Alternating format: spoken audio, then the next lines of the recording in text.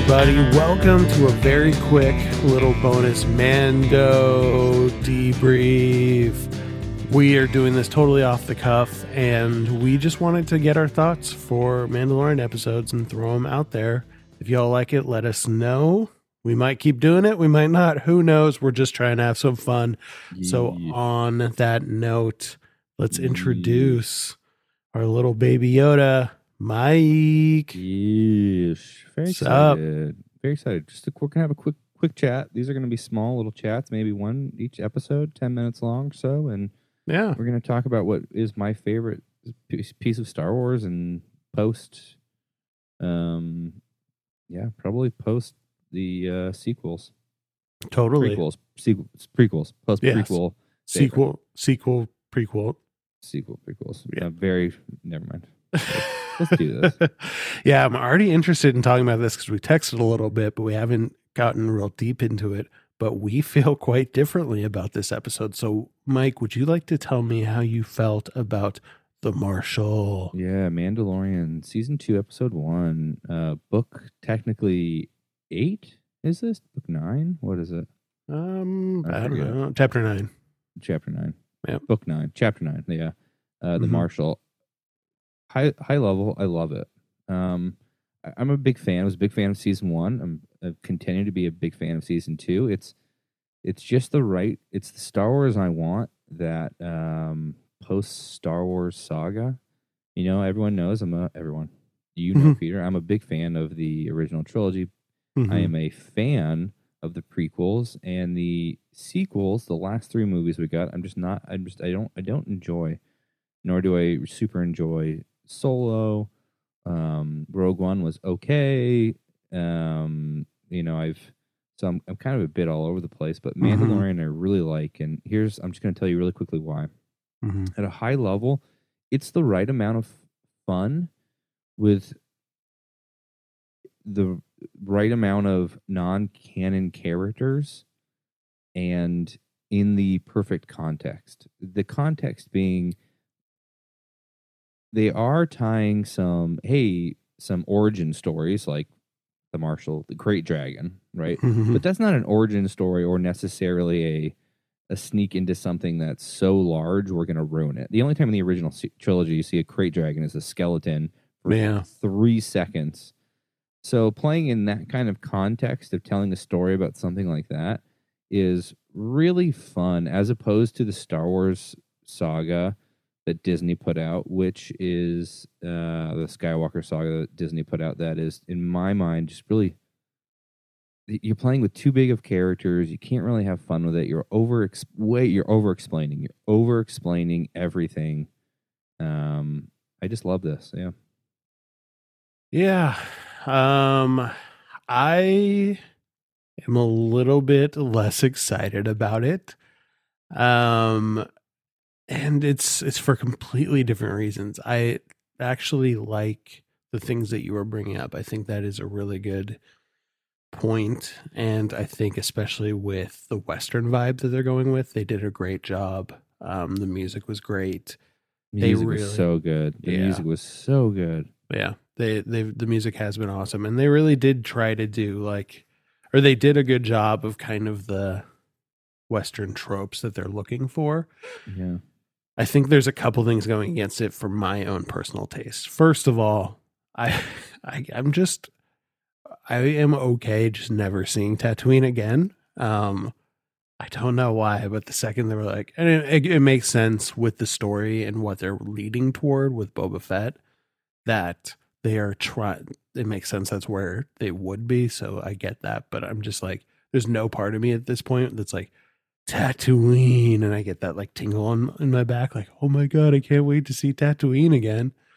I also just I don't like Save the Village stories I've discovered.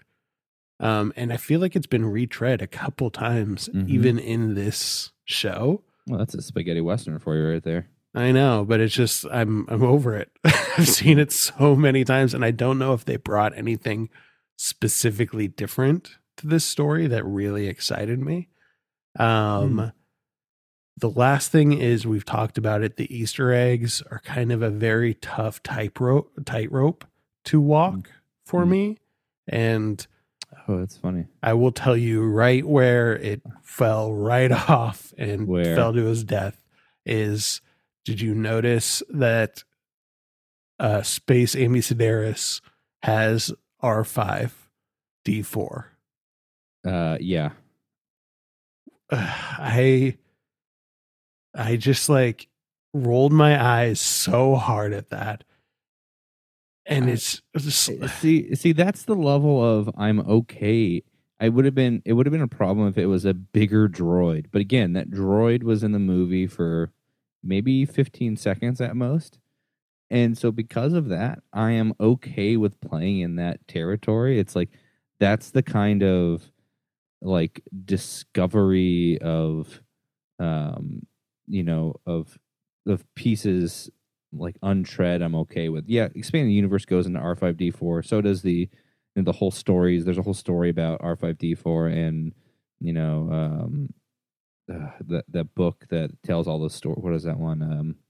From a certain point of view, but it's just the right zone of playing with that makes me okay. Yeah. It just kind of bugged me because it's like, why did it have to be that specific droid? Like, it's that shrinking of the world thing that it bugs me.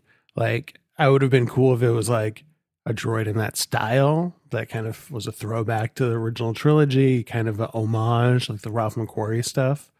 But it's just like, so in the world, R4 blew its top, and then she just like, it just got into her hands. The other thing that really bugged me was, this hasn't been confirmed, but it sure looks like Cobb Vanth was riding Anakin's pod racer. Yeah, I saw that too. I've seen things that it is or it isn't. It looks exactly like it. I'm looking at a picture right now of it, and it's just like, again, all the little coincidences. It just bugs me. Yeah, this stuff is small enough for someone like me who has bad vision to miss on the first viewing of something and just be immersed in the fun of it. It's not distracting enough, especially for a casual fan. But for deep cut fans like us who run a freaking podcast, of course we're going to pick up on all that stuff and like the Pearl and the Dragon, or oh, that's Cobb Vanth from Aftermath. I know that character.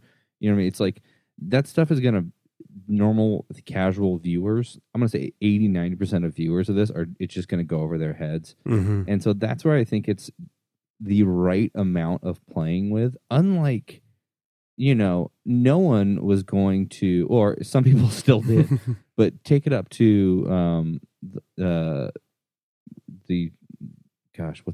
this is amazing that I'm blanking on the newest Rey Skywalker film. Rise of Skywalker. I can't remember the name. Rise of Skywalker. I've seen it 1.5 times is why. That's funny. But you're not going to watch Rise of Skywalker and go, who is? Oh, that's the Emperor. Oh, I can't believe I almost missed it. It's like so like that's unearthing a character that is like everyone is gonna understand. Even then, not everyone understood it. There was probably 10% of the audience who was like, "Wait, I don't know who that is." But that is just a level of depth I don't care to play with. That is way too deep. That's when it's basically using pieces of story to make them cash cows, to bring back people. Like that seems like a business choice, whereas these ones feel fun and expanded universe to me and small enough for them not to be distractors. I could ignore all the Easter eggs, which, if we're talking about what are the Easter eggs, it's stuff like the Dragon Pearl from the Crate Dragon, right? Yeah. This is an expanded universe thing, which is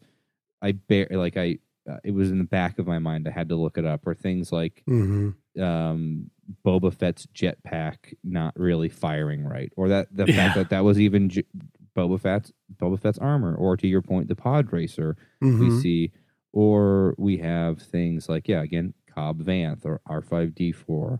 So these are the little Easter eggs, or Constable Vuzio, whatever his name is. So there's Zuvia. Yeah, these are the kind of Easter eggs, or even the Crate Dragon itself. Yeah, I agree. And I think yeah. that's what I was saying about it being a tightrope. Like, for me, it just, those couple ones were a little too much for me. Like, I like I like a lot of the ones that you called out. I actually think were really clever. I like the crate dragon pearl. That's a deep enough little Easter egg that was fun for me. And the one that I actually did really love, I thought this scene was pretty cheesy and it bugged me when he's like, take care of the child, and then like does his like generic heroic stuff. But I really like that he could just make the jetpack fly away by hitting it, which is a flaw from the old ones. Like, that's just, that made me chuckle. I thought that was really clever. Yeah, it's really funny. Yeah. The other thing is just for me, I'm so over just giant monsters too. That's just another, it's like the peril fatigue thing we've talked about. I'm just, it's just not interesting to me. This one was cool enough for me. Yeah. And I don't know. This one was cool enough. I'm also such a big Dune fan that anything in the sands for some reason feels pretty unexplored outside of Dune. I think large, creatures, I don't know. Yeah, I get that. I think I'm getting into dangerous territory where I'm over defending it now. It's okay. I'm just taking it for what it is, where it's like, I just want to have fun. I don't really care about the major plot points outside of Baby Yoda. Yeah. And I'm okay with going from town to town. I mean, again, the spaghetti Western is all about a gunslinger coming into town, and it's a dusty, scrappy frontier town. It's threatened by a gang or people who come in and always demand money, or we're coming back for the money. You better have it next time. And them being met with the sheriff. And so it's like, and even I think I texted you this, like, I kind of love the video game plot of, okay, to get my armor, like, it feels like World of Warcraft. You need to first defeat this monster and then come back and then you can claim the armor. And it's like, these are very video game silly tropes, but they're so silly, and I don't think we're supposed to take them seriously. Unlike the Skywalker, recent trilogy, where it's like, they didn't really want to have fun. They were trying to be super serious and connect all these dots and do this. Like, it's just been fun for me. Yeah. Yeah, I appreciate that. And I'll just, to close it out on my end, I'll say a couple of the things that I did like too was, I thought the Cobb Vanth thing was handled fairly well. I thought that the Boba Fett thing was going to be a misdirect and it was going to be Cobb Vanth. In a way it was, but they're kind of cleverly introducing the actual Boba Fett, which, I'm not a huge fan of Boba Fett, so I'm interested to see how that plays out in this series. Also, I just effing love Timothy Olyphant. I think he's so great. He looks smoking hot in this. I'll say that too. And then also, it's freaking hilarious to me that he's playing another freaking Marshal. When I saw the episode was named The Marshal, I just instantly was like, oh, that's Timothy Olyphant. He's played a Marshal in this. He played it in Justified. He played it he's playing one in Fargo right now. He played a Marshal in Deadwood as well. I've never seen someone so typecast before, and I find it hilarious. It's really good. It's really good. And what a fun role, though, to be given. Like, that's just a really fun role. I don't know. He's great. Yeah. We'll see. I'm interested to see how this holds up, if this continues, if it falls apart. My expectations are, if we get 8 episodes, to have 3 of the 8 be really plot driven and the other 5 of the 8 be something like this, where it's just accumulating characters and essentially building the team and doing little side quests. So maybe it felt like one of the episodes I don't like in Rebels, and that's what I'm responding to, but we'll see. I'm excited to go forward with it. Do you have anything else you want to bring up? No. Just excited to watch more. Yeah. Well, again, you can find us at Rebels Pod on Twitter and Instagram, and stay tuned for more Rebels and D&D fun. Mando. See ya.